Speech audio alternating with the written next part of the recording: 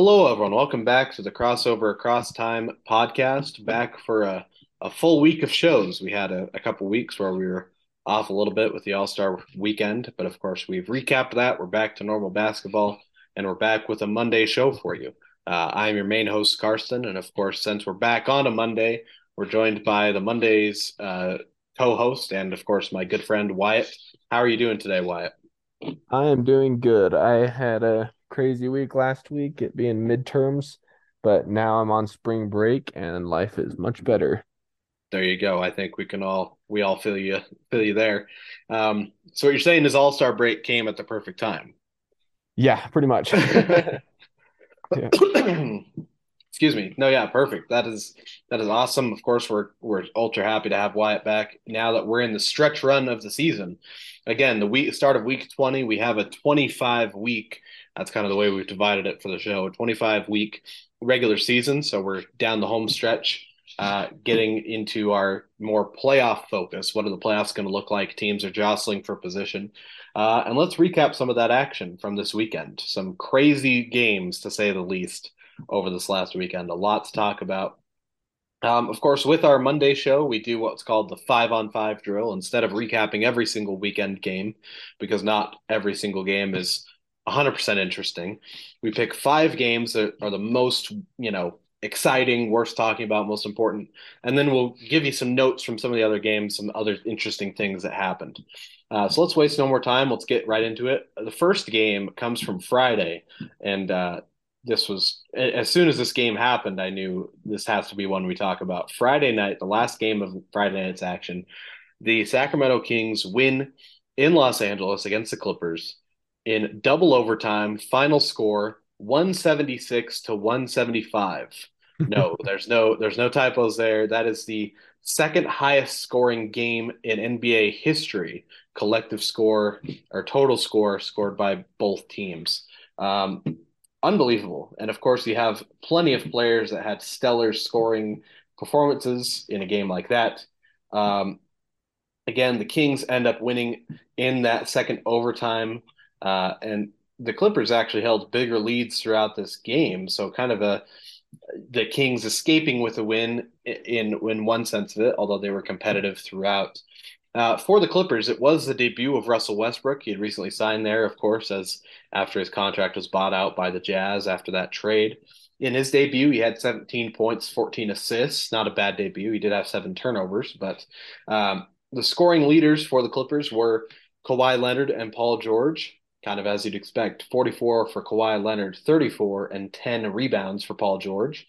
24 off the bench for Norman Powell, 19 off the bench for Nick Batum. Meanwhile, for the Kings, they were led by De'Aaron Fox. He had 42 points and 12 assists, 20 points from Domantas Sabonis, along with 10 rebounds, and then 45 off the bench for Malik Monk.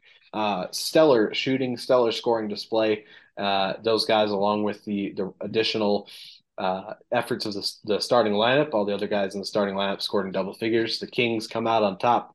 Um, Wyatt, what were your thoughts on this game? I mean, I personally didn't watch it live. I'm not sure if you had a chance to watch it or see some of the highlights. What did you think about when you heard that this game was this score and went to that overtime and things like that? Yeah, it's wild for sure. And I did watch some highlights. I didn't watch the whole game live, but I saw Paul George hit a like, three-quarters of the court shot, milliseconds after the buzzer. And you know, to think what this, you know, the score could have been prevented from getting so high with Yeah. that. But it's one of those things that kind of glad that it was a little late and kind of fun to see this because I just looked up the highest scoring game in history, and it was Wait. Don't tell me. I want to see if I remember this. okay. Uh, Pistons Nuggets in the 80s. Yep, you're Yeah, correct. there we go. 83. I was like, I can't believe that there was that high of a scoring game that long ago. Mhm. Yeah, 186 to 184. So, that's pretty wild. Yeah. Um, yeah, people don't realize that in the 80s, like early to mid 80s, it was one of the faster paces we've had in NBA history. It is kind of surprising, especially with no big 3-point emphasis. But Right. no, yeah, super exciting game. And like you said, I don't want to be, no offense, Clippers fans. I'm not trying to root against you, but this whole season I've kind of been pulling for the Kings. It's exciting to see what they've been able to do. Hopefully, they're able to break the playoff drought. Um, that's something exciting to watch, and just this game in general, regardless of outcome, to have a game, double overtime, ultra high scoring, it's just exciting. It brings more excitement to the league in general, I would say. So Right. definitely a great game overall, regardless of outcome. Not much more, I guess we can add to that. So let's go ahead and jump to that next game. We certainly had to at least talk about it somewhat because it was just a remarkable game. Our next game comes from Saturday. This is the Celtics in Philadelphia against the 76ers, stealing the game in a hectic last few minutes of play. 110 to 107, the Celtics win this one. It could have gone to overtime if it weren't similar to what you mentioned with Paul George, a Joel Embiid crazy shot, a crazy fling. Um, yeah, wild game. Like I said, especially those last few minutes. At different points, both teams held substantial leads, and then it was closed right down to the wire.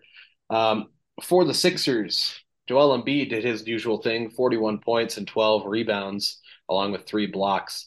Again, he was 0 of 1 from 3-point range. If he was 1 of 2, and that it was a 3-quarter court heave contested, and he absolutely drained it. Mike Breen was incredulous on the call, but unfortunately it was, a second too late. That could have forced overtime, would have been one of the all-time classic games, but still a great game for him. 16 rebounds for PJ Tucker, surprising there. 19 points for Tobias Harris, 21 points and 8 assists, along with 3 steals for James Harden. So a solid all-around game for the Sixers. But for the Celtics, they had 6 players with 10 or more points. The leading scorer was Jaylen Brown in this case, 26 points. Jason Tatum a little bit off offensively, only 18 points. He did have 13 rebounds, but he did also have the game-winning three-pointer. Dribbled, hard drive, suddenly stopped, pulled back for a three-pointer in the last few seconds to get the lead. It was a tied game, and for all intents and purposes, a game-winning shot, even though it wasn't at the buzzer. So credit to him, credit to the Celtics. This could be interesting because, of course, as we're getting more into the playoff picture.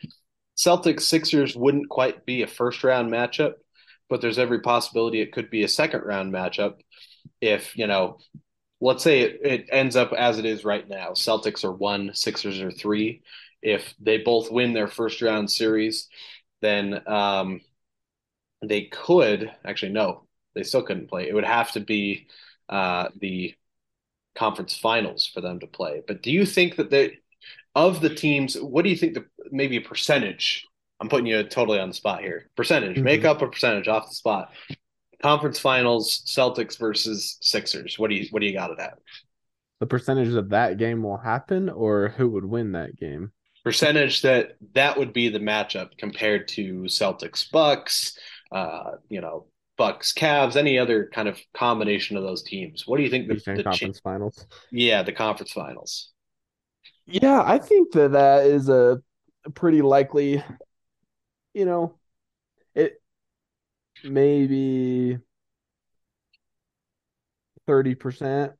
Okay. I don't know. If I were to give the Bucks like maybe I'll give the Bucks 55, Sixers like 35, Okay. and So, then another so you're 10 doing to it. split. That's probably a better way to do it. Individual, like this particular team being in the finals, because there's all sorts of combinations we could do of teams making it to the Yeah. finals. But a team's percentage chance, that's probably much better.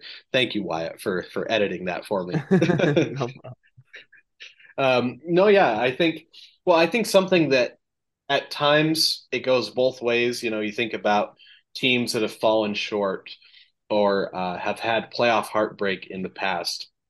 It can go 2 ways. It can be something that defines that team and it's something you have to overcome, or it becomes something that strengthens the team and makes them stronger in the future. hmm Yeah. And we with the Sixers and Joel Embiid in particular, of course, we've seen him have his fair share of playoff heartbreak. The one that comes to mind, of course, the playoffs versus Toronto, Game 7. They had every chance to win that game and go to a conference finals, and have a chance to go to the NBA finals, and they lose that game on a wild shot by Kawhi. Embiid was Hmm. Embiid was emotional, and so I kind of feel like with the competitor that Embiid is and the level of play he's had this year, Harden's strength as a co-star this season compared to other seasons, I feel like the Sixers have a pretty good chance of being that, chip on their shoulder team that is able to take that past heartbreak and, lock in and make a good run of it. Not Yeah. guaranteeing it, but I'm saying they have a good chance. And so I'm with you. I think they have, behind Celtics Bucks, who have a little bit, just maybe a little bit more team cohesion and maybe some playoff experience, especially Celtics recently. Sixers are right there. I'd say, third, obviously in the standings, but also third as far as potentially getting to that conference finals. I think they've got Yeah. a great shot, absolutely. But yeah, credit to Tatum though. That was an incredible shot. The momentum, stopping on a dime, hitting that tough 3-pointer, incredible. Let's jump to Sunday. So we've done a Friday game, a Saturday game. We now have 3 Sunday games for you. Um, Sunday, it was just a pretty exciting day of NBA action, and there's actually a game we left off, that Bucks Suns game that came down to the last minute or so, was within a possession or two. The Bucks won that one 104 to 101, but I decided to go with 3 other games. The first of these being the Atlanta Hawks hosting the Brooklyn Nets, and the Hawks win on a Trae Young buzzer beater, 129 to 127. A floater, the NBA website calls it a floater. It was kind of like a in between a floater and a mid range one hand. I don't even know what to describe it. Jeremy Sohan free throw shot, like it was something like that. Looking at the box score and the game charts and all of that, Hawks actually held a pretty big lead in that second quarter. Nets clawed it back. It was pretty close throughout the fourth. Um, Tied right at the very end, and then Trae Young wins the game, of course, at the end. For the Nets, they were led by Cameron Johnson. He had 27 points, including the shot that could have forced overtime had Trae Young not hit that floating shot. He hit a 3-pointer from the corner. They had 3 other guys with 20 or more points, a remarkable balanced attack for the Nets. Mikal Bridges with 24, Dinwiddie with 20 points, and Cam Thomas off the bench with 22.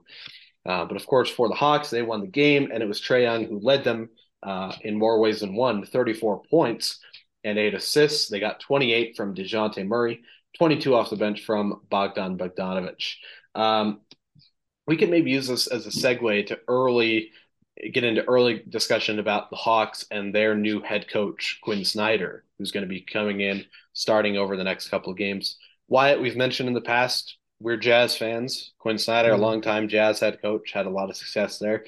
Do you think he's going to be an answer for the Hawks and kind of unlock some of the things that have been stagnant during the season, or do you think that it's maybe a bit too late to push that team to the next level in the East? Kind of what are your thoughts there? Um, I don't know. I mean, I guess it would depend on your feelings toward Quinn Snyder. Yeah. Like personally, I'm not a huge I mean, I don't dislike him, but I'm not like a diehard Quinn Snyder fan, so Ooh, okay. I don't think he's like the piece that's gonna, totally, make the Heat, I guess. I think that they have the potential to take the next step. I just don't know if it'll be him that causes it. And Right. another thing, like, he went there with Bogdan Bogdanovic, which is, also a former Jazz player, right? Not quite. Oh wait, no, that's Boyan. Yeah, Okay, yeah, there you go. right. Yeah. So I was like, I didn't think Boyan went there. Yeah. So Yeah. I don't know. I don't think. I mean, Quinn Snyder obviously was a phenomenal regular season coach for the Mm, Jazz, but we never saw anything in the playoffs really. So you know, right. I guess it's too early to tell. Yeah, I agree. And that's probably going to be, this season and the next, there'll be, people will be paying attention to, yeah, is Quinn Snyder, like you said, just more of that solid regular season coach, or is he going to be someone who can make a difference? And the Jazz just didn't have the right mix, and maybe it's a combination of both. Like you said, we'll kind of have to see what that answer looks like. The reports are that he'll be able to start with the team mid to late, this week, Wednesday or Thursday, I think is kind of the timeline they're looking at. So he should make his debut fairly soon. Of course, the Hawks are a team that's been hovering in a weird kind of limbo spot. Right now, they're eighth in the East, 31-30. Not bad, not good either. They're just kind of there. And with about 20 games ish left in this regular season calendar, it'll definitely be worth watching out for what they're able to do. But yeah, credit to them getting that win. Definitely a nice little boost for them at this moment, going into kind of a change for their team. Let's jump to that next game. The LA Lakers. This was the second of the four Sunday showcase games, the second of the ABC doubleheader as well. The Los Angeles Lakers winning in Dallas against the Mavericks, 111 to 108. And this was actually a huge comeback victory for the Lakers. They were down as much as 27 points in the second quarter, chipped away at that lead, took a lead early in the fourth quarter, back and forth throughout that whole fourth quarter, and the Lakers come out on top with the victory. Despite some concerns about LeBron's foot, we'll get into that a little bit later with our news. For the Mavericks, Kyrie and Luka leading the charge. That's kind of what you'd expect. It's like the broken record we had before Kyrie got there, but now it's two players instead of one doing most of the offensive work. 26 points, 9 rebounds for Luka, 21 points, 11 rebounds for Kyrie, 17 off the bench for Tim Hardaway Jr., 14 off the bench for Christian Wood. The other three starters, Holiday, Bullock, and Powell, each with 6 points. The triple six there, that's a little bit worrying for those who are superstitious. But for the Lakers, meanwhile, the Lakers led by Anthony Davis. Big game in this one, 30 points, 15 rebounds, along with 3 blocks and a steal, doing it on both ends of the floor, as you'd expect. 26 for LeBron, along with 8 rebounds. And then Jared Vanderbilt starting alongside Davis in that front court, 15 points and 17 rebounds. Huge rebounding effort for the new Laker there. Shooter adding 16 points, and the Lakers get this victory. I guess if I had to comment on anything, I'll kind of let you add your thoughts on that. It would just be tough break for the Lakers. They add D'Angelo Russell along with these young pieces, and the young pieces are playing well generally, it seems, but they've already lost Russell for at least a short amount of time with an ankle injury.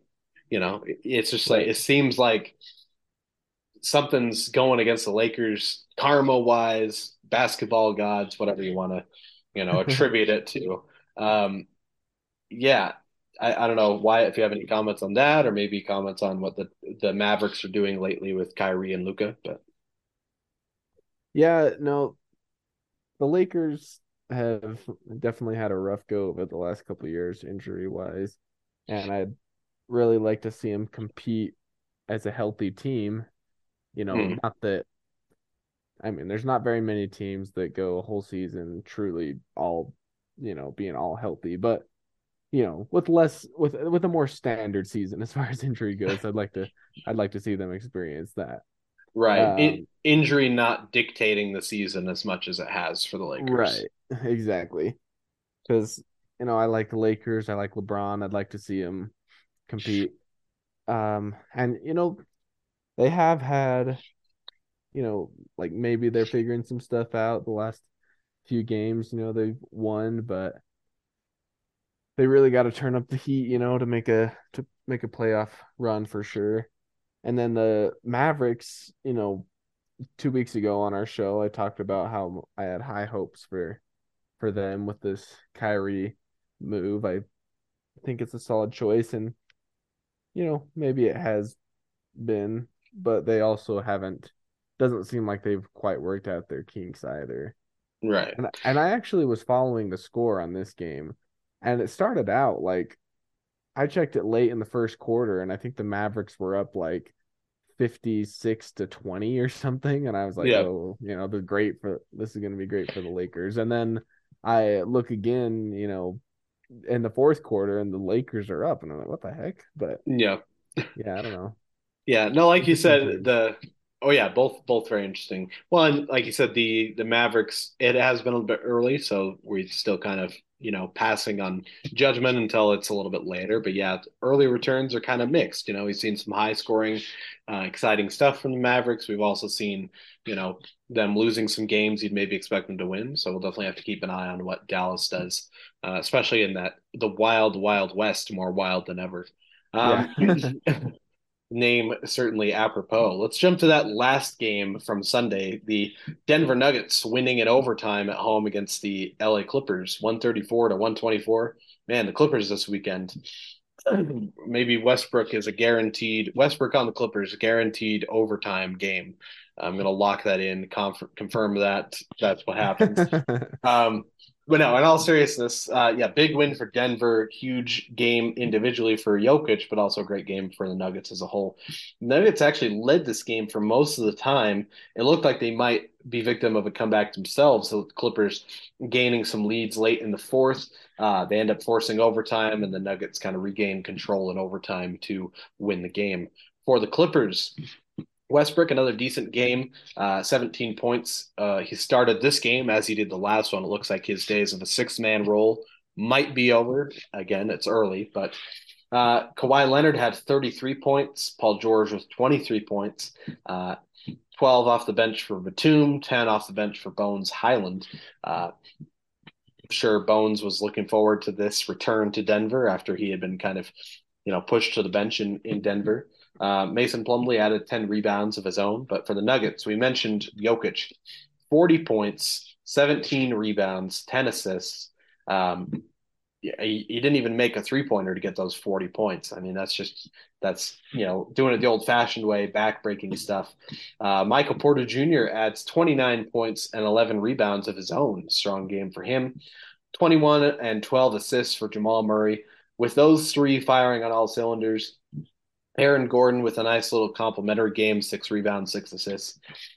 This Nuggets team is going to be pretty hard to beat. I imagine you're with me. Maybe we go back to that percentage game, but this time in the Western Conference, Nuggets probably have the best percentage chance of anyone in the West to make it to the conference finals. Do you have reservations about their playoff history and them coming up short in recent playoff series? Right, a little bit. They've been right there with the Jazz the past few years where, I mean, this year they're the clear leader in the West. Last couple years, that's been Jazz and Nuggets, like, duking it out for that first spot in the Western Conference, and neither of them made it very far in the playoffs ever. So I don't know. I mean, I would like to see the Nuggets go far, and I would say that their chances this year are better than they have been of being in that Eastern Conference or Western Conference Finals. But there is a little bit in the back of my mind where, like, there are some really strong up and coming teams. Like Clippers could be really strong if they figure some stuff out. Grizzlies have been strong. Uh, you know, the Warriors always are a threat that's kind of just creeping in. So Yeah. I don't know. Yeah, it Oh, well, and the and Suns, I was gonna say we can't yeah. forget the Suns. They've recently added Durant. We have a little bit more on that in just a moment, but yeah, um, the Nuggets definitely have this is one of their better chances in maybe their franchise history, let alone within the last 10 years. They've been battling for that spot. I think having Jamal Murray this season is definitely a plus. If you Yeah. remember the bubble year, they made it to that conference finals against the Lakers, and Jamal Murray was absolutely tearing it up in the playoffs. He could be a big factor in that, but also um, it could be similar to the Joel Embiid thing as far as past playoff defeats could, be something in their favor. But interestingly enough, they're one of the few teams in the NBA especially with the overall franchise success they've had and great teams, they've never made an NBA Finals, which is pretty surprising when you think about some of those players and teams they've had. So, Hmm. um, you mentioned I'm kind of with you as far as rooting for them. It's tough because they're a divisional rival and Right. Yeah. they're so close to us, but also like, they've come up short and it's like, yeah, I'd like to see them, do well with it too. So we'll definitely they're a team to watch out for in the West, maybe the team. But you mentioned Memphis, they're another team. It's Phoenix now, so it'll be a very exciting chase in both conferences. Um, that's our 5 games we're going to talk about. Let's go ahead and give you our little additional notes. We call them our 6 men. I still feel like we need to figure out a name for that, a better name, but we'll go with it for now. Firstly, on Friday, Julius Randle did have 46 points in Washington against the Wizards. They won that game. Shout out to him. Nice little scoring game. One of the more important, more noteworthy rather things from Friday, Klay Thompson just happened to have another 12 3-point game. 3-pointers made. He made 12 3-pointers against the Houston Rockets at home in San Francisco. Finished with 42 points.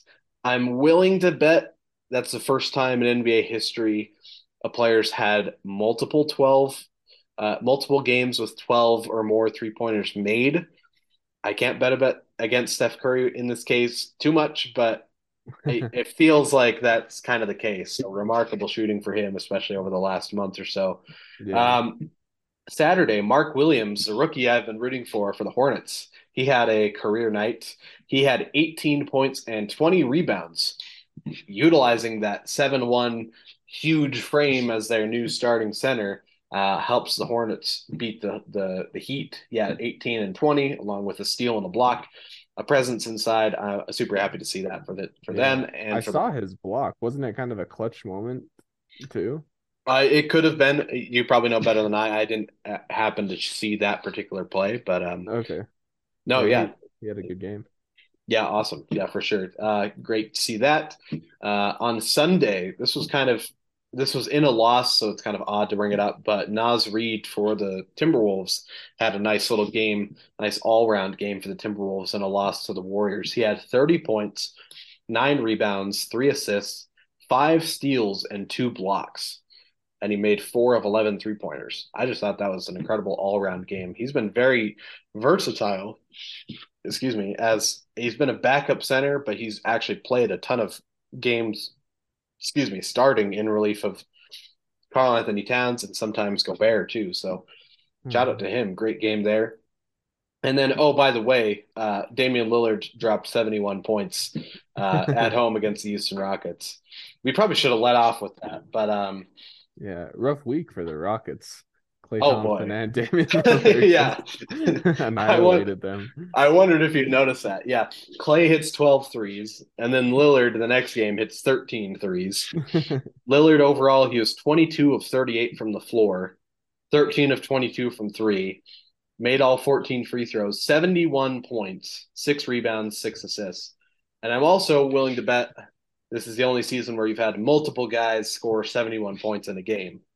That's got to be, I mean, I don't know Yeah, for sure, I don't but know either, but it would bode well, you know. the only season I can think of, and this was actually mentioned, the NBA, they do that little, week preview thing that like 5 things to know going forward for the week. They talked Hmm. about the only season that could maybe rival this is that 1962 season. That was the year Oscar Robertson averaged a triple double. Wilt averaged 50 and had 100 in a game. It was Oh yeah. that crazy season. Maybe somewhere in there, but otherwise, yeah, huge game. And they needed it because the next second best scorer for the Trailblazers was Jeremy Grant with 13 points. Oh, So, you know, big, high roller there. yeah, exactly. So, no, yeah, huge game for Lillard. We'll have a little bit more chance to talk about Lillard in a moment with our weekly MVP discussion. But for now, let's go ahead and shift to our key news. Oh, he made it to the MVP discussion? He That's did. kidding. Yeah, I know. First time for everything, right? No, yeah, we'll go ahead and jump into our key news. Firstly, we mentioned it, of course, with that Hawks discussion that the Hawks have officially signed Coach Quinn Snyder to a 5-year contract, which includes the remainder of this season. So I'm not sure if that's this season plus 4 years or this season plus the 5. I'm not sure the exact specifics. Either way, it's a long contract, so he's got a little bit of time to establish his kind of system for the Hawks. So congratulations to him. Of course, we mentioned already we're Jazz fans, so we're you know whether or not we think he was a decent coach or a really good coach. He's solid either way, and probably a good signing for the Hawks. Hopefully, he's able to have some great success there with Trae Young and company. So that's our first news. Secondly, the NBA has officially announced the 2023 playoff schedule. Of course, announced as much as they can. They have some loose dates as far as when, each round will kind of start. They don't have, each game specifically because a lot of that will depend on the matchups in each round and each matchup, of course. But the rough schedule, they already had some of this. They kind of knew when the play-in tournament would be, when the first game of the finals would be. But basic rundown: the play-in tournament is the week of April 11th through the 14th. Those few days, that's the play-in tournament. Playoffs officially begin mid-April. Uh, 1st of May is the second round. Middle of May is the conference finals, and very beginning of June 1st, is the first game of the NBA finals. They do have each game of the finals scheduled. If you want a full schedule, again, that's available on the NBA website, but that's kind of the rough breakdown. So once we get into mid-April, that's where we're going to really get to the fun stuff. Quoting a movie that I guarantee no one has seen. So fun stuff there. Next, a couple of injury items. Firstly, for Milwaukee, pretty frustrating news for Milwaukee fans and for the Bucks in general. Giannis Antetokounmpo left Friday's game versus the Miami Heat with "quote unquote" right knee injury, which was sustained after knocking knees with an opponent. He later did not play on Sunday versus the Phoenix Suns after they kind of figured out what the exact injury was. He officially has a right quadriceps bruise, so he did not play that game. Hopefully, he's able to return soon. I haven't seen any kind of specific timetable yet. Wyatt, I'm going to lean on you again as our residential uh, medical experienced person, much more than me at least. White Yeah. right quadriceps bruise. Does that sound like something that would sit someone out for a couple weeks, couple days? What does that sound like? Yeah, I would say short term for sure. Usually a deep tissue bruise like that. We'll do an ultrasound, massage it out. I mean, from what I understand, they're usually pretty quick recoveries. Gotcha. Well, you heard it here first. Wyatt, thank you again.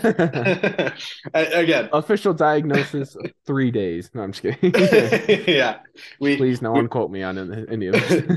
we wish Wyatt is close to being able to like officially comment on stuff like that. Yeah. But no, yeah, we appreciate that. At least a little bit of perspective.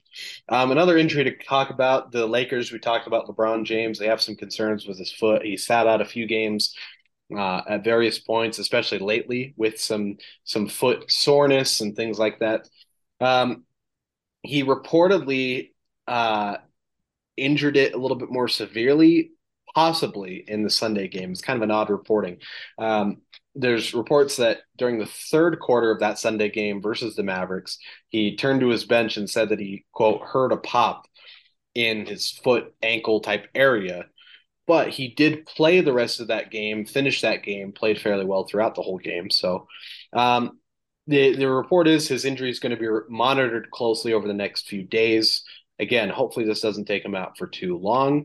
Kind of a bizarre thing for him to say. Oh, I heard something that sounded like it was wrong, but then he stays in the game. Kind of odd. But again, we'll keep you posted on that. Another injury: the Warriors. Draymond Green. He's now missed consecutive games with a knee contusion. This is an injury he sustained in Thursday's game in Los Angeles against the Lakers. It was their first game back from the All-Star break after he bumped knees with Jared Vanderbilt of the Lakers.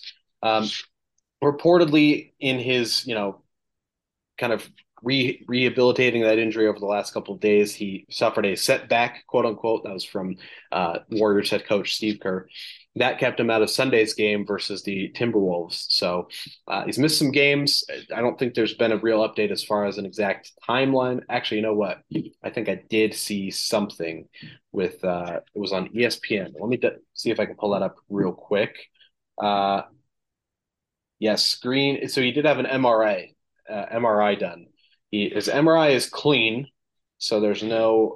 And when they say it's clean, Wyatt, that means there's no like broken anything, no tears, things like that. Right. That's what I assume. I can't speak for sure on that one.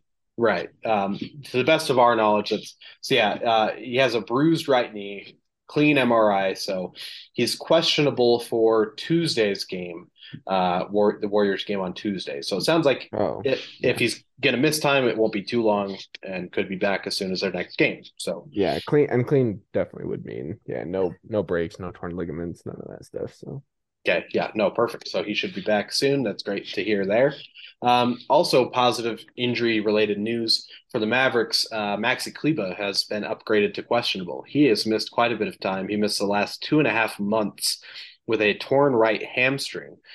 He's, of course, not a star player. I think he's a serviceable starter, but he's been a big part of their team, especially off the bench and with their defensive identity. They've had some defensive struggles in his absence, so that'll be great to have him back, hopefully within the next couple of games. Um, Another bit of news going back to the Bucks, kind of a side, well, interesting news. Bucks co-owner Mark Lazary has agreed to sell his portion of team ownership to Jimmy and Dee Haslam for $3.5 billion. ooh, Quite an expensive amount. I think that's the third largest uh, ownership sale of any variety, whether it's full ownership or partial ownership, majority ownership, anything like that. Behind only the Suns purchase, which was just this very season, and the purchase of the Denver Broncos of the NFL, which was just within the last year or two. And speaking of the NFL, if you've heard of the Haslams before, that's because they are the owners of the NFL's Cleveland Browns. Browns fans, from what I've heard, do not have the highest opinions of the Haslams. Uh, we'll have to see if any of that translates to the Bucks, but certainly worth noting that huge ownership change. Finally, real quick gauntlet style, I'll run you through the transactions. Firstly, the Pistons have bought out Nerlens Noel's contract, so he's going to be a free agent to potentially sign with a playoff contending team. Phoenix converted Ish Wainwright's contract to a standard contract, so they've cleared up a two-way spot if they want to sign someone. The Kings have signed PJ Dozier to a standard contract and have waived KZ Akpala, who was on a standard contract. Charlotte Hornets have converted Bryce McGowan's from a two-way contract to a standard contract. And finally, the Magic have re-signed Michael Carter Williams after he was absent from the team for a little while. They've signed him to a standard contract to finish out the season. Former Rookie of the Year, who has underperformed much of the time since that, but they bring him back. And that takes care of our news. Wyatt, any closing comments on any of these news items before we jump to our game previews? uh, no, I don't have any. I mean, exciting times. I think just to comment on the Bucks thing, I guess it's a good time to sell, if the Bucks being the successful team that they are right now, he probably made a lot Yeah, more money than having if he would have waited until they're, you know, past their success streak. yeah, it's a good point. If you're trying to sell the Bucks 10 years ago with rookie Giannis and Ursan Ilyasova and company, it probably wouldn't have been quite as big of a sale. But Right. Yeah. yeah, definitely a great point. Let's jump to our game previews. So this is Tuesday through Friday, the games that are national broadcasts. Those are the main ones, but we'll also give you some bonus games that are worth paying attention to. All of the times that I will give for these games are in Eastern Standard Time. And after I run through these games, Wyatt and I will discuss real briefly kind of the games we think that catch our eye that we're looking forward to this week. Firstly, on Tuesday, TNT doubleheader, 7:30. The Lakers are in Memphis against the Grizzlies. And then at 10 o'clock, the Clippers play host to the Timberwolves. Since the Lakers are out of town, the Clippers host in the Crypto.com arena. I still can't get over that name. And then on League Pass at 9 o'clock, the Spurs are playing the second game of their back to back games in Utah against the Jazz. I added that one simply because the Spurs are now on is it 15 game losing streak? Let me I double think check. it's more than that. 16 game. 16, yeah. 16 game losing streak.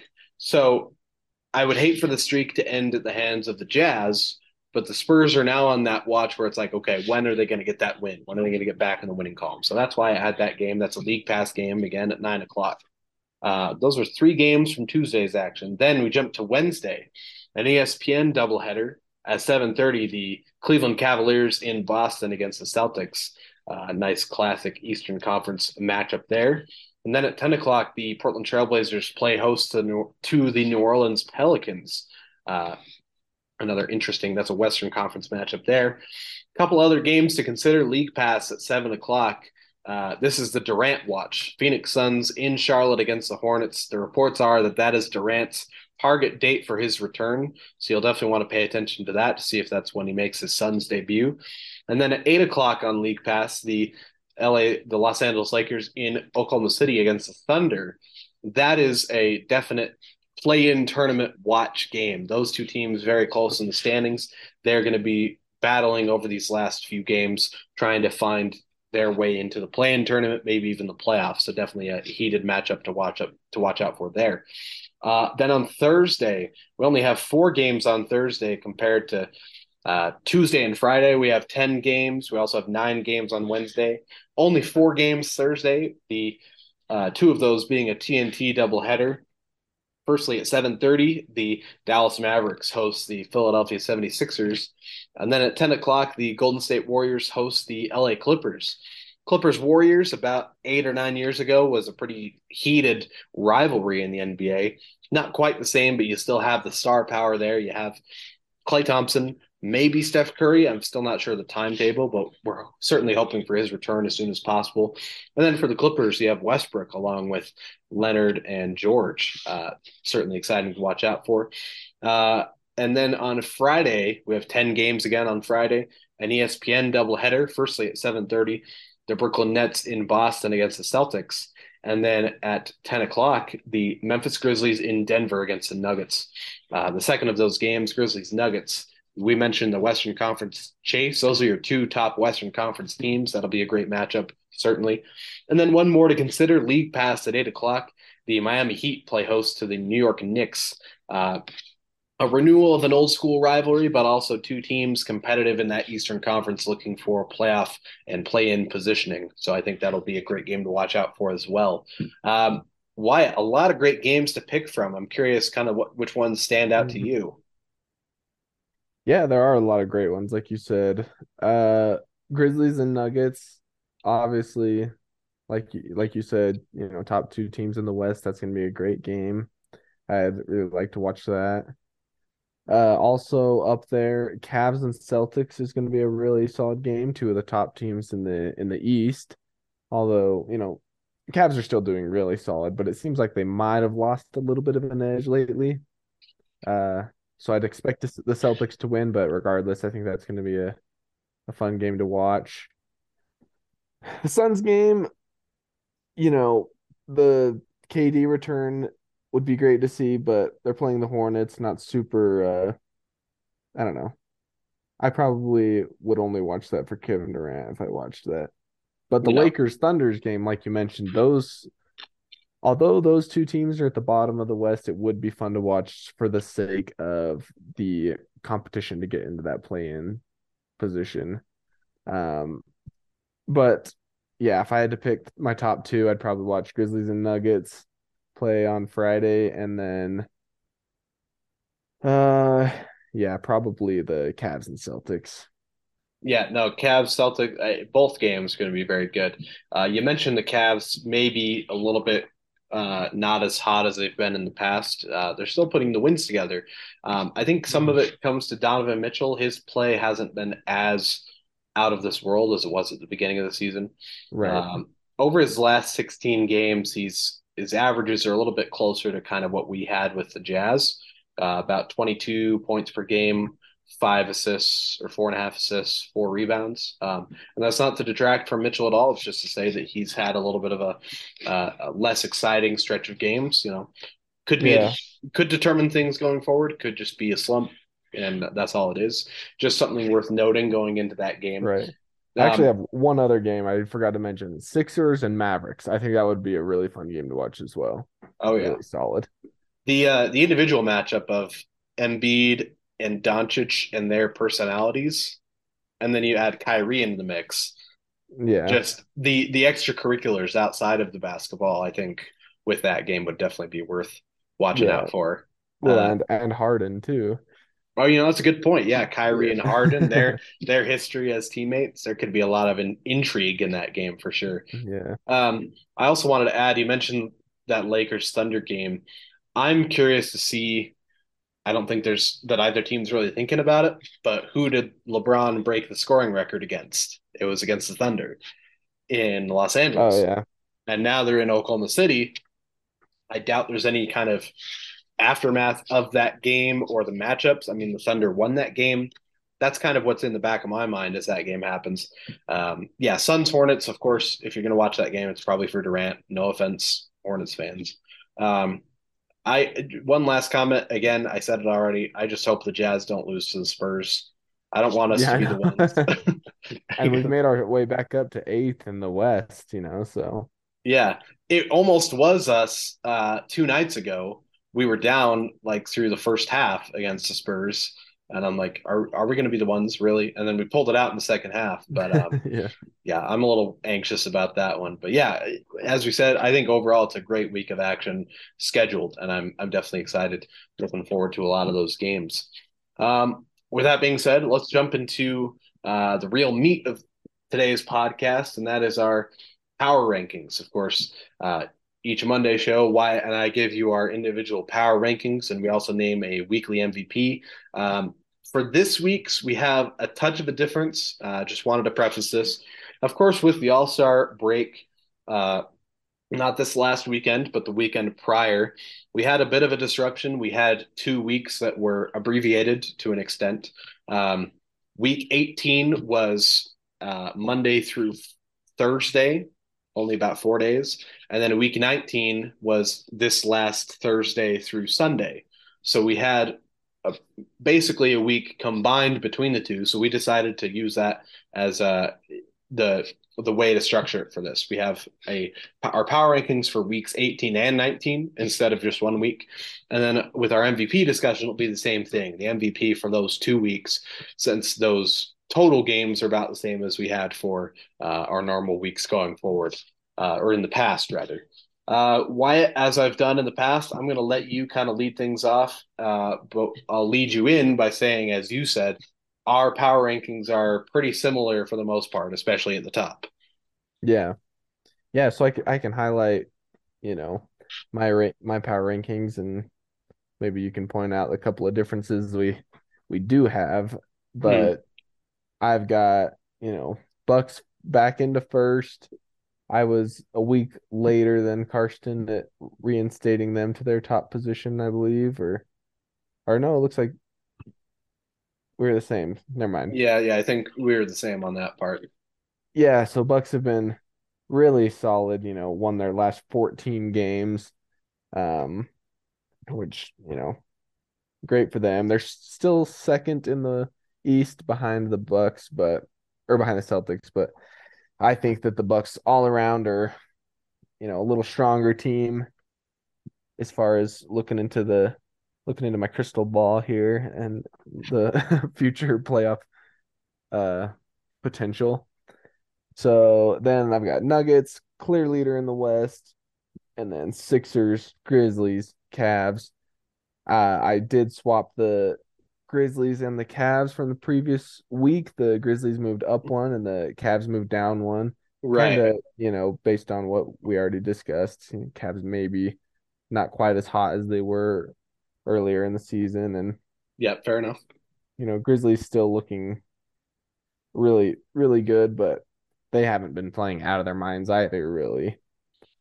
Kings are following the Cavaliers, still doing incredible somehow. Carson's a huge fan of the Kings, and I like them as well. It's just I'm trying to figure out how they're doing so well. But great for them.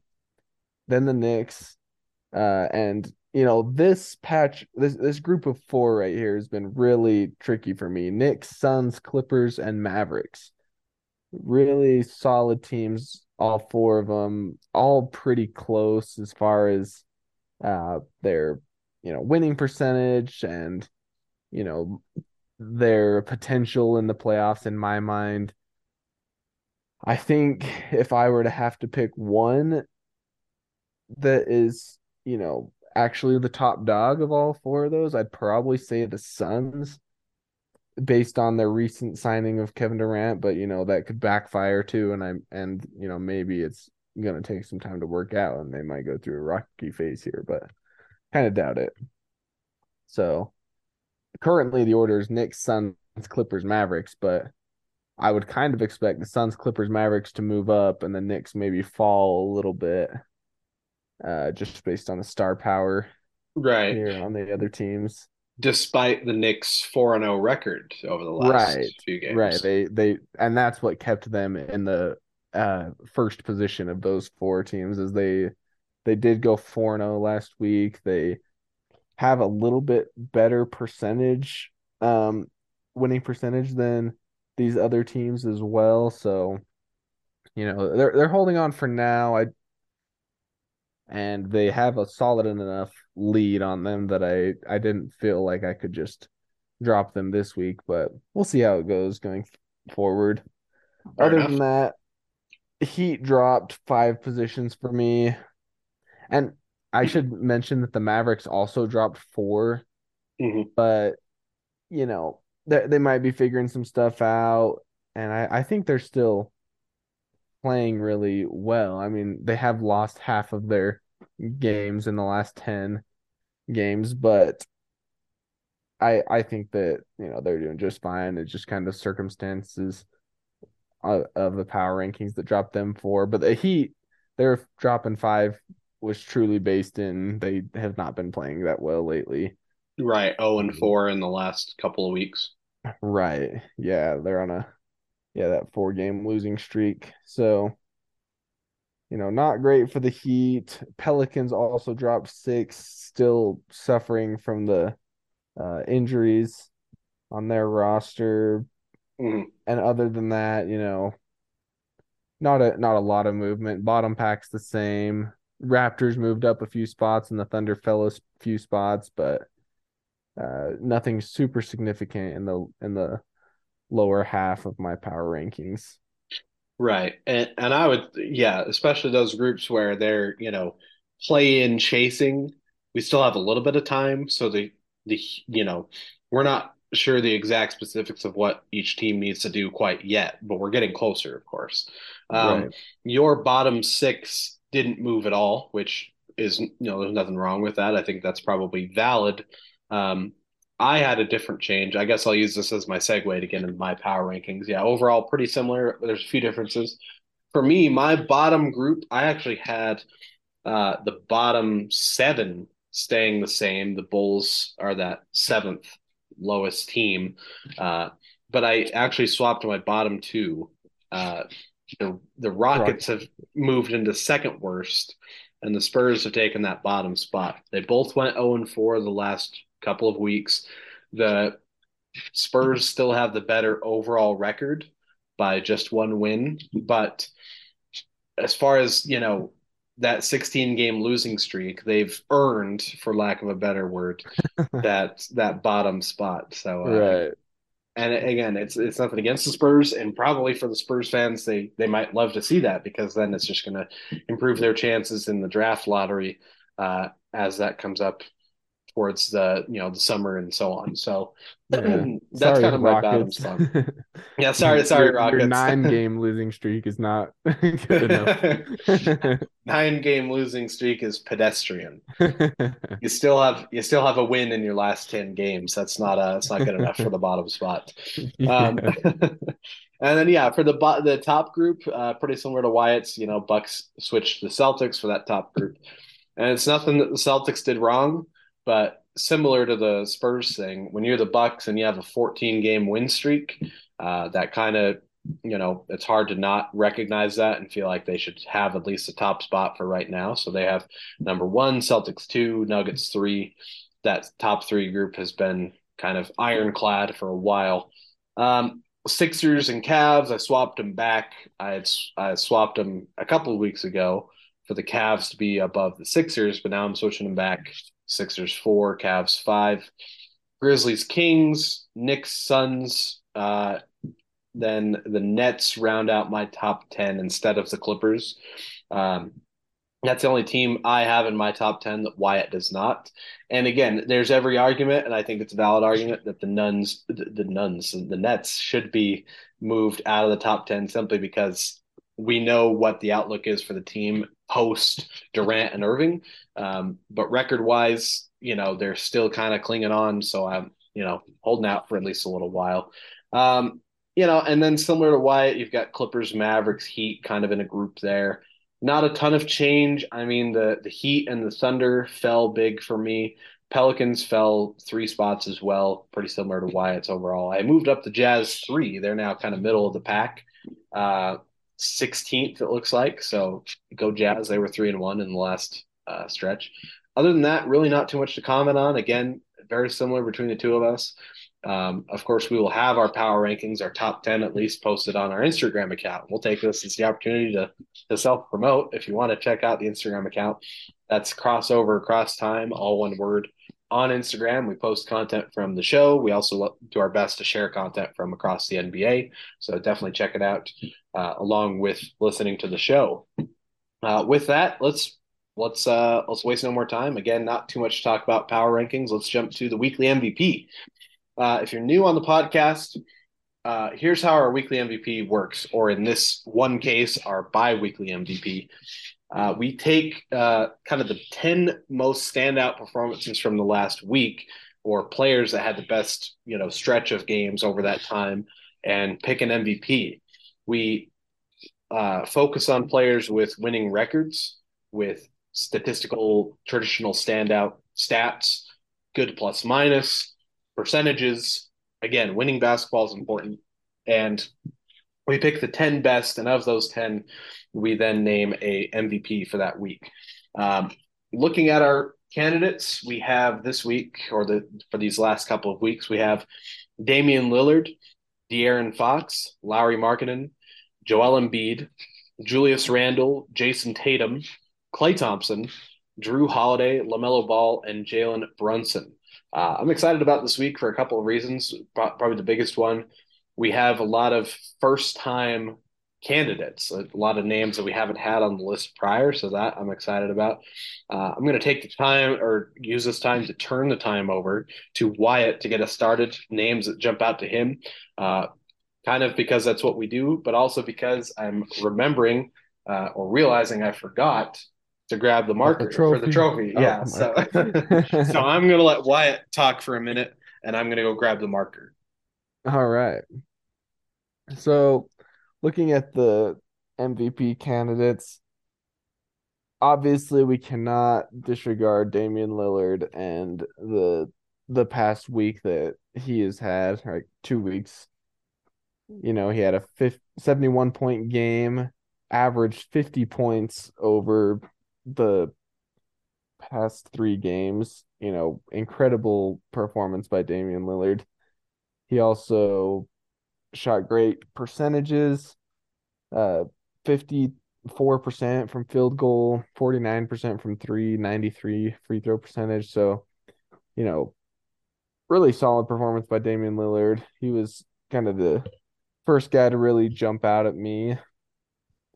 Outside of him, I actually am pretty intrigued by Julius Randle's performance this last couple weeks. 4-0.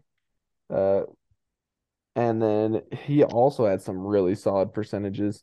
50 from field goal, 42 from three, 94 from free throw line, and you know, solid defense, almost a block per game. Very few turnovers, only two. I mean, 7.5 rebounds. Julius Randle had a phenomenal week as well. I mean, only 30 points per game as opposed to Damian Lillard's 50, but Only. yeah. Well, just in comparison to Lillard, it seems Right, yeah. small, though obviously it's not. Yeah, absolutely. I'm glad you mentioned Randall. he definitely jumped out to me. Of course, 4-0 in that week is was pretty standout. But you know, we can't ignore LaMelo Ball, especially as I believe this is the first time we've had his name in this mix. The Mhm. Hornets generally this season have struggled. This week we forgot to mention with our power rankings, the Hornets they went 4-0 this week. They didn't move because they had kind of dug themselves a hole that it was tough to move them up really any spots in the power rankings. But they went 4-0, and LaMelo had some impressive stats: 27 points per game, 11 and a half assists. So averaging that double double points assists, plus about 9 rebounds per game. Turnovers were a touch high, which is a fair, argument. And his percentages, could have been better. I mean, he was 42% from three, which is great, but then he was 44% from the floor, which is just average. Right. Uh, 77% at the free throw line. He was a +5 over those 4 games. I think uh, he would be a name I'd like to see in that mix. I don't know if he's a top name as far as this particular group. Of course, we have a lot of the names we've seen already: Embiid and Tatum, Jalen Brunson. We've actually seen before as well. Um, yeah, Lillard. It's hard to ignore that though. 50 points over those games, of course, helped by 71 in one particular game, but still. Um, and if I was advocating for Lillard, I'm not really, pushing for any particular player yet. If I was to advocate for Lillard, I would say looking at his team compared to what he does, especially over these last few weeks, he's had to really kind of carry a lot of that weight, which sometimes is a big plus for that MVP type conversation. I don't know if Mhm. that sways you, Wyatt, in any sort of way, or your thoughts on it. No, I agree. The supporting staff there for Lillard is definitely uh lacking compared to some of these other guys and their teams. We So, we definitely you shouldn't know, ignore De'Aaron Fox as well. He had the second highest scoring average of our candidates, 35 points per game, about 7 assists. Again, turnovers a little high, but he also had 2.5 steals. So he kind of cancels out the turnovers in some of those cases. The percentages are right. pretty great too: 61% from the floor and 45, nearly 46 from 3 point range is very good. A little low from free throw, only 72%, but plus a +3 over that span. They got a huge win in that game against the Clippers, 3-1 over that stretch. I would put him in my, top five of these 10, maybe even top three. I think he's certainly well deserving. Right. Yeah. I mean, another really good performance is Embiid. Uh, he had a 2-to-1 assist ratio, which excluding Jokic is really good for a center. 5 assists and only 2.5 turnovers. Mm. And then, of course, he did his thing with 13 rebounds, 30 points, a steal, and 2.5 blocks every game. He hit 10% from three, which is, obviously bad, but he's a center. And I don't know how many shots he took from three. Was he 1 for 10? I don't know. Um, I'd be willing to bet it was maybe more like 2 for 20, although that might seem high, but he does shoot a good amount of threes for that center position. Yeah. Let me see if I can track that down for you. But I was looking today, we don't have anyone that's like got a crazy high assist to turnover ratio. And then I realized this is like I think the first week we've not had Jokic on here as a candidate. It's very possible, and he maybe Yeah. could have been in there too. He just didn't have the high scoring average. But at the same time, maybe it's worth giving some other guys a chance. I know that's not Right. the way we're Yeah. supposed to look at it, but sometimes it's hard to not look at it that way. But um, Right. no, yeah, you were right. Embiid 1 of 10 from the 3 point line over those last couple weeks. Gotcha. Yeah, and then, Drew Holiday, he had a solid assist to turnover ratio, 7 assists for 1.8 uh turnovers, and he had a pretty solid week as far as percentages go, and his plus minus score was high second or third highest on our list here Mm, behind Jalen Brunson and Julius Randle. So I don't know. We have some really solid names in here, but I gotta say I'm not like sold on one. I'm not even sure who I would be rooting for. I would probably be have to stick with my initial gut feeling of either Lillard or Randall would be probably be the people that I'm mm. rooting for. Yeah, I mean, it's hard to find someone better with the all-round game performance than Randall. He had a really great all-round performance. Um, if I was to advocate for Embiid this time, I would suggest, you think about that Boston game, their one loss. If that shot had been just a few seconds prior and he had tied the game, forced overtime, they found a way to win that game. He's now 4-0. They beat the Celtics. They had a tough week, and he Hmm. has these averages. So that's something to consider. But Yeah. the percentages weren't as good as Randall, and that's also something valid and something worth taking into consideration. So, but I'm with you. This is tough. There's a lot of great candidates. Um, we could advocate for Clay Thompson. Even it was they were 3-2. They weren't you know a standout team over that stretch, but his shooting displays was pretty phenomenal. He didn't have a lot of all around games, so he's maybe lacks in that department. Tatum has that odd distinction of going 3-0 and having a negative plus minus. Yeah. It's negative 4.3, which is odd and I guess hurts him in this case. But yeah, I don't know. This is a tough one. Um, I really don't know where I'm feeling we should go on this. Maybe we should start by eliminating names that we think shouldn't, aren't quite as good as the names we've kind of pointed out. Okay. Maybe that'll help us. I'll start with sorry, Lowry. I love you, man, the finisher. But I mean, he had a good week. 33 points per game. They were 3-0. He had 8 rebounds. Outside of that, the numbers aren't as stellar as they could be. And Yeah. that is a valid part of this MVP conversation. So I'll eliminate his name for this week. I'm sorry, Right. Lowry. Hopefully you're on this some other time. Props Uh, for shooting 100% from the free throw line as a big man. Throw that in there, Absolutely. but Yeah, he had a great free throw shooting week. He was only about 28% from three, so he struggled at times there. Um, we mentioned Clay, but let's maybe also take his name out of consideration because of the all-around game aspect that we kind of talked about. yeah. So that leaves Lillard, Fox, Embiid, Randall, Tatum, Holiday, Ball, and Brunson. Who's the next name that you would maybe want to take out of consideration? Um, Probably it's hard. I was gonna say probably Tatum, but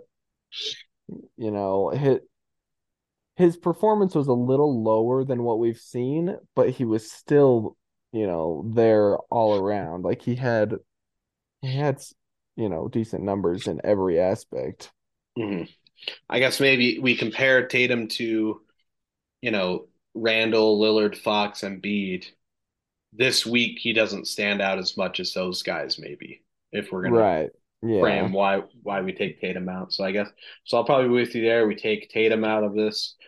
Um, as much as I love this guy too, Jalen Brunson. Again, the numbers don't stand up quite as well as some of these other guys. So we'll maybe take Jalen Brunson out too, if that's okay with you. Yeah. So that narrows it down to six. We have Lillard, Fox, Embiid, Randall, Holiday, and Ball. And again, they're all pretty good names. Um, you already kind of talked about Drew Holiday a little bit, right? 4-0 and plus minus was there. Um, Hmm. yeah, this is Assist tricky. ratio was good. Yeah, assist ratio solid. Steal a game, a little bit of defense in there too. Not fouling too much. Great percentages. Um, oh, geez, I don't know. Again, well, maybe I'll take this time. I already advocated for him, but now I'll maybe eliminate his name. Lamelo. Should we take Lamelo off this list? Yeah, I was thinking that as well. Just looking at, he's right next to Holiday on our list, and I feel like he has similar but less significant numbers than Holiday, if that Okay. makes sense. Sorry, LaMelo. I still think he had a good week, but not quite as good as some of our candidates. So that's five now. And Yes. man, this has got to be as far as closest, most closely contested weekly MVPs we've had. This has certainly got to be up there. I can't remember a Right. time where we had more trouble narrowing down. Um, do you have a thought as far as another name we could eliminate from this mix? Um,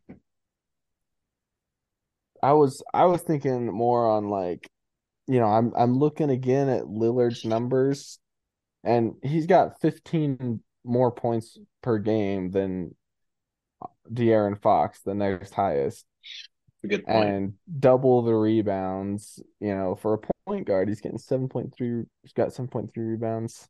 And the assist to turnover ratio, as well as total assists, wasn't impacted too much comparing, the overall scoring Lillard and Fox. Like Lillard has 15 more points, but he only averaged an assist less, and Right, the turnovers or the assist to turnover ratio was a little bit less. But the defense wasn't as standout, which we wouldn't expect, right? Lillard's right, yeah. not really a standout defender, but the percentages, especially for his volume, were good. So you think maybe we take out De'Aaron Fox?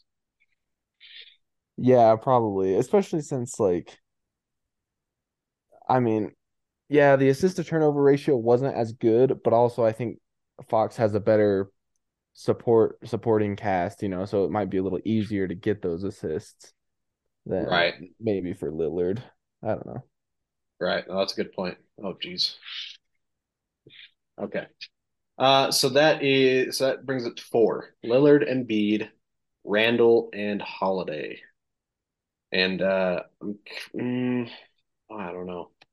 Do you think we maybe eliminate Drew Holiday from this mix, comparing it to the other three, or Um, uh, yeah, the only thing pulling for him is that assist to turnover ratio is really solid. mhm.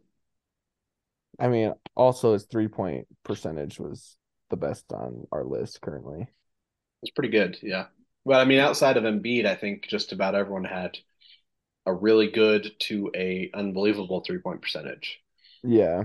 I mean, Yeah. Randall's 42 looks weak compared to the other guys, but 42% from three for a week is still really good. So, Yeah. Yeah, of course. so yeah, we maybe take Drew Holiday out of it. So we have Randall, Embiid, and Lillard. Hmm. And you're arguing or you're saying Lillard's to be averaging 15 more points than the next guy up. And Fox was the second, you know, points per game guy, regardless of wins and losses and any of those things that I use to kind of thin out and pick the certain players. Overall for the week, any player, any team, Fox was the second leading points per game guy, and he had 35 points per game. And Lillard had 50. And Right. there's more than half the league doesn't average 15 points per game. Like Yeah, it's true. that kind of, it's hard to ignore that. The percentages along with it for that high volume. We talked about the team argument, the rebounding and assists along with the scoring. I'm kind of talking myself into Lillard. He was the first name you mentioned. Do we want to? I mean, we've done this little weeding it out, but do we want to kind of go with that? What are your thoughts? Yeah, that's what I'm leaning toward. I mean, looking at the other guys, the big standout thing for Embiid for me is blocks, 2.5 per game, which is great. Uh, uh, and then, solid assist to turnover ratio for a big man. Mm-hmm. And then Randall has just got, solid stats all across the board, but nothing super standout except for, maybe his field goal percentage. But his field goal percentage I mean, Lillard has superior percentages. in every category except barely free throw percentage. But Yeah. I mean, that's kind of regardless, you know. Yeah. So yeah, I don't know. I'm pretty set with Lillard looking at it again. I mean, Randall, great performance and good Mm, job, Knicks, but yeah, I think I'm up for Lillard. right. Well, yeah, and as much as winning matters, it's important to our little conversation here. It shouldn't be the end all be all to that extent, right? We don't want to pick a guy whose team was 5-0 simply because they just because his team was 5-0 and his averages were like 10 points. And obviously he wouldn't be in our conversation, but I think we shouldn't ignore what Lillard has done. He will join. So we're good on that, Wyatt. We're gonna lock that in Yeah. 100%.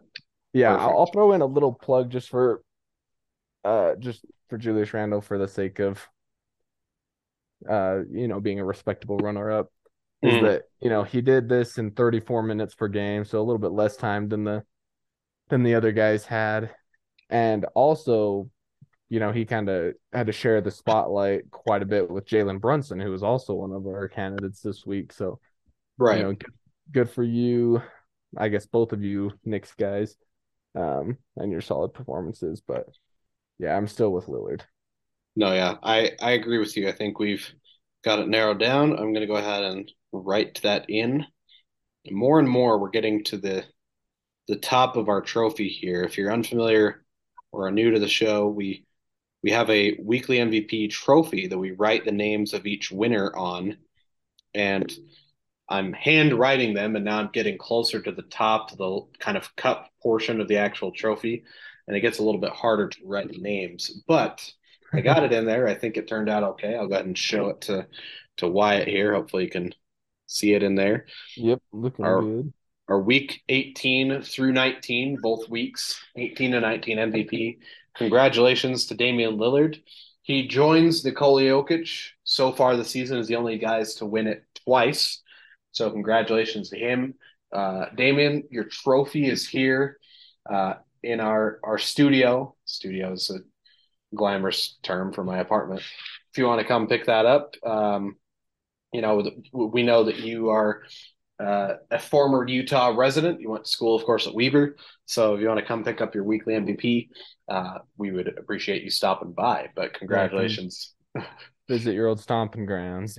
Absolutely. I mean, we're a little bit south of Ogden, but still kind of close. So we'd definitely welcome your visit. But yeah, that takes care of our MVP. Congratulations again to Lillard. Let's go ahead and get things wrapped up with our this day in history fact. Uh, February 27th, we're going back to 1955, going back a while. 1955 to the Enchantment Under the Sea dance with it. No, I'm just kidding. That's Back to the Future.